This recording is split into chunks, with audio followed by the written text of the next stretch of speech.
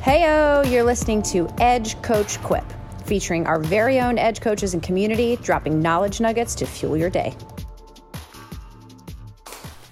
Hello, everybody, and welcome to episode 106 of Coach Quip. I am Coach Chris. I'm Coach Robin, and today we're talking about...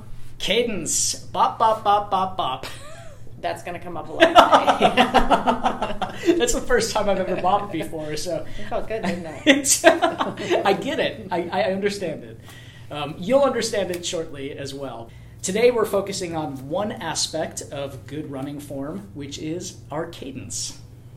I kind of love that we're doing this one right after episode 105, which you should go back and listen to if you haven't already. This is like our efficiency pack, right? Last episode was all about run form cues head to toe. One of them that we brought up a little bit was cadence, and now we're diving deep into what I think is our biggest lever that we can pull into our run efficiency, which is indeed cadence, reps, all of the bop-bops. So what is cadence? Cadence, also known as your stride rate, is the number of times that you take a step per minute. So it would be the number of times that your feet are turning over. And we also talk about this when we are cycling. So I'm very familiar with talking about cycling cadence, and it's just that leg turnover. Obviously, the faster you turn your legs over, the more speed that you will likely have. And cadence can vary depending on our paces, depending on what we're running, and the intention of our run. It can also be called different things, right? So we hear cadence, we hear strides per minute, we hear steps per minute, we hear bop-bops, we hear sometimes CAD, or we can say RPM, right? So anytime you hear one of those things, and we're referencing numbers, we'll probably use them all interchangeably today, they all refer to cadence. It's all the same thing. Wait, what did you just say with the C? CAD. That's how it is in cycling. A lot of times they'll put cadence, which is for just cadence. Yeah, it's for cadence. But yeah, people will look at it and say, "What is this?" Yeah. Yeah. Good. We'll let you learn along with me in this episode. What influences cadence, right? So this is like, well, why are my cadences so different than someone else's? It is personal on some level, right? It's influenced by a lot of things: your body composition, not only your height, but like how long is your leg, how long is your lever, your running style, the type of shoe you're wearing, the type of workout that you're doing. Like easier runs tend to have a lower cadence than a faster run because it's okay to have a little bit ground reaction or ground contact time while you're not having to generate as much force. Or like my husband is 6'1" and change, and I'm 5'5.5" with shorter legs. Obviously, our cadences are about 20 strides per minute different. Wow. And, they can maybe become a little bit more similar, but at the end of the day, he's going to have a lot longer leg than me and a much lower cadence than me at all speeds. So, and in that scenario, he will have a faster cadence running with me. And I will sometimes have a slightly slower cadence running with him. So our cadences can be a little bit contagious with who we run with. Also why when we have people, especially if they're similar statures, run together over time, you can actually see those cadences become more approximate. Mm-hmm. So why do we want to think about cadence, right? Why is it so top of mind for so many run coaches and athletes? Monitoring and improving your cadence can have two really, really, really big purposes. One is reducing your chance of injury, right? A higher step rate usually means less vertical loading, so we're not slamming down as much from up above, and it's going to ease the impact on everything, on your ankles and your hips and your back and your knees and really everything. Consider that every time you hit the ground is with 2 to 3 times your body weight on one leg. What? So if we reduce your the impact that has, of course, your rate of injury is going to be reduced as well. So optimized cadence is in your best interest to remain uninjured. And the second one, which everybody loves, is that it improves your speed. It is one of the best ways to increase speed naturally. You strike the ground more efficiently because you're using your midfoot, more likely, more so than at a slower cadence. It's going to translate into better, prettier form, better economy, and faster times with less effort. So you might actually even be able to go just as fast as before, but your heart rate is lower, right? And saving that breath. That's great. So now you know what cadence is and why it's important. In our bonus miles, we're going to talk about a couple of ways that you can figure out your cadence and then some tweaks that you can use to help improve it. Stick around.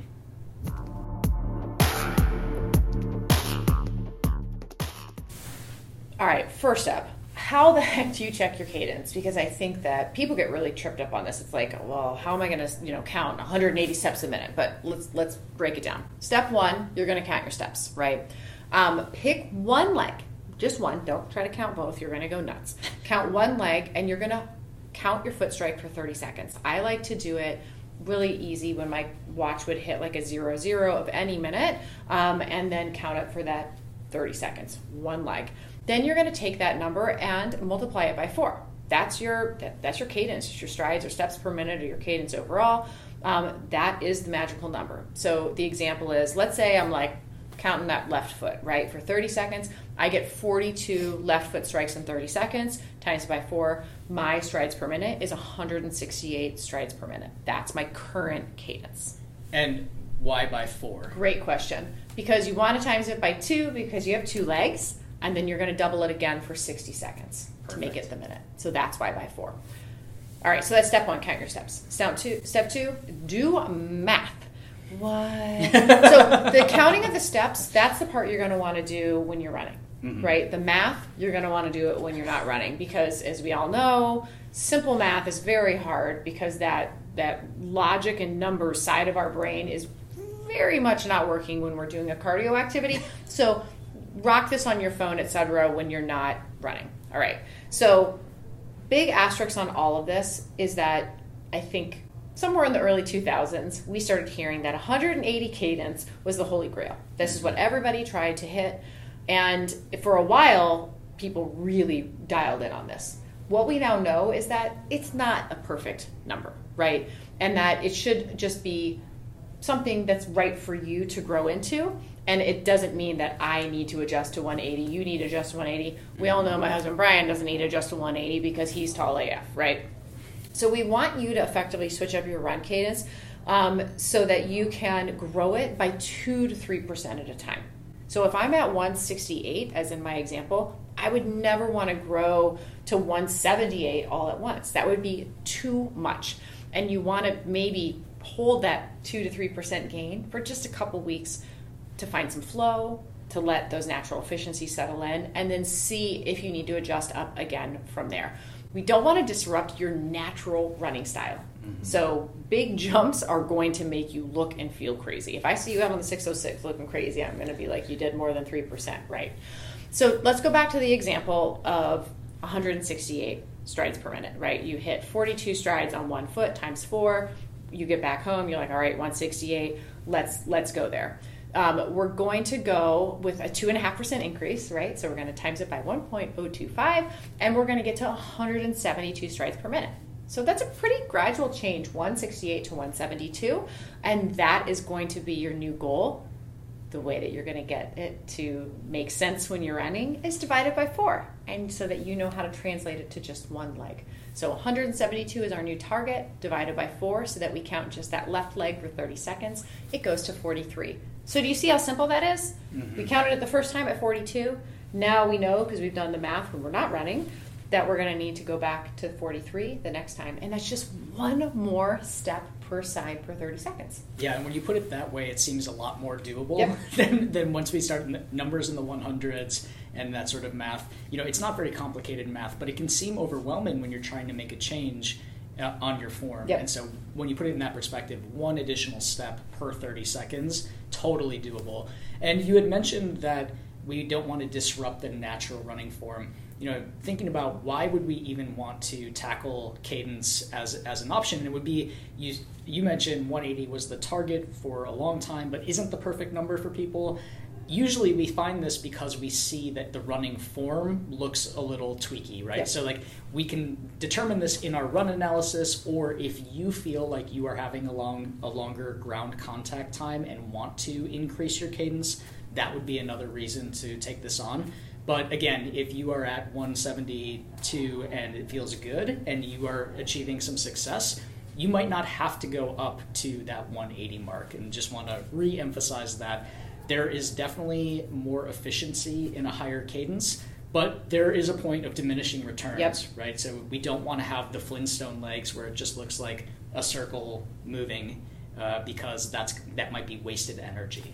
So I will say probably I can count on one hand the amount of run form analyses I've done where someone's actually has too high of cadence. In all of those situations, that person was coming off of an injury and they were being extra hesitant, and so they weren't extending far enough, honestly, behind their body, and they were rocking like 190, 200, which was just wildly inefficient, very hesitant, and going to keep them very safe, but not really very powerful style of running. So we had to increase it in the other direction. So that does exist. It's definitely not as common as having too low of a cadence, or even having the correct cadence. But yes, to your point, it doesn't always need to go up. Yeah, and that's such a good visual of that high cadence would definitely mean that you'd have to have a more compact stride to get your feet to turn over, so there is some inefficiency in not getting that push off, not getting that extension. So, and same with a slower cadence might mean that we are just spending too much time on the ground and still not taking a very long stride or putting the brakes on by extending too far in front of our bodies. So all of this, again, related to run form. Check the last episode for more information on that. But for now, back to our cadence. So now that you have this information about figuring out what your cadence is and doing the math on how to adjust your cadence, we want to make sure that we are checking our progress. All right, so checking your progress, we want to make sure that we are counting our steps for those 30 seconds at the top of either every mile or at a 00 or 30 seconds on your watch, just to make it easy, and then aiming for that new number. As we just mentioned, if you're trying to increase by 2 to 3%, it's going to be just probably 1 footfall extra per 30 seconds. So how do you do that? Well, one way would be to use a metronome. I've got mine here on my phone, so if you're watching us, you can see it. It's just super easy to use. You can scroll up or down depending on what you want your cadence to be. And then you're going to hit the play button and rock away. Obviously, on this one, you're aiming for every single footfall or arm drive to be matched up to one of these. I would do it for 30 to 60 seconds at a time because you will go crazy. But it's a really great way to force an audible cue into your stride rate to make sure that you are trying to match that bop, for lack of a better term. Yeah, and so have you ever used it at half of the number of beats to just sync up one side? That's a great idea. Yeah, that's the only way that I can do it, is to not make my brain explode. Yeah. That's just too much bopping for me. Yeah, that's a lot. Small doses. So there are plenty of apps that you could get that are metronomes. A lot of them are probably free. And if you don't want to use that, you could also use your music. So having a playlist that has 180 beats per minute could help you sync up. I feel like that one is maybe a little more natural. Like you aren't thinking about doing that. Your body just sort of hits that pacing. That one might not work for everyone depending on how into music you are. And if we're thinking about how to sew in last episode 105 on run form cues and cadence, what I would probably do is every time my watch beeps, if I have an auto lap at the mile, if my watch buzzes, I'm going to take the cadence for 30 seconds, know my number, and then I'm going to do a top down for the next 30 seconds. And then that way, every single mile, especially on that long run, when we see our ugliest running happening, we are going to take inventory consistently to really dial in that efficiency. Yeah, and then the next thing that we're going to want to do is monitor the cadence versus different paces that we have. So when we do our run analysis that we talked about in our last episode at Edge, we do all of our different paces on our pace card, and we often see that there are different cadences at your easy pace versus your 1 mile pace. And that makes sense. In order to move faster, we have to move our legs faster. It is as simple as that. It's a little more complicated than that, maybe, but also it is as simple as that. So we can expect to see our marathon pace and slower have lower cadences. And again, that's okay, but there might be some room for improvement in those cadence paces to get our numbers up to make you more efficient in your running form. So we want to monitor your tempo on your easy runs, on your long runs, on your speed workouts, your tempo. And this isn't something that you have to do every single run, but if you are working on improving your cadence, then that is something that you're going to want to check in on throughout the week for a 2 to 3 week period of time to try to get your body to adjust. And if you want to get nerdy, use your data from your wearables, right? Garmin does a great job at this. I know Training Peaks tracks it, especially if you're doing intervals and you're hitting lap. You will be able to see what your cadence looks like when you're working versus running easier. And it's a really, really powerful affirmation of what's happening with your cadence. All right, one more thing. Pop quiz. What is closer to your ears, your arms or your legs?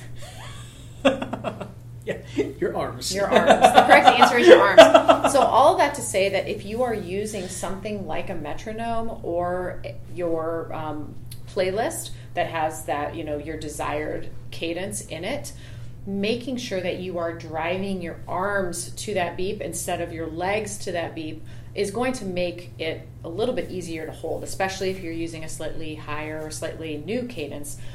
It's just a little closer to your brain. And so you're not going to get as much of a delay for your foot to actually hit that ground, and you're going to be a lot more likely to hit the cadence appropriately. Remember, if you're tired, drive your elbows back. If you drive your elbows back to a beat, your legs have to follow.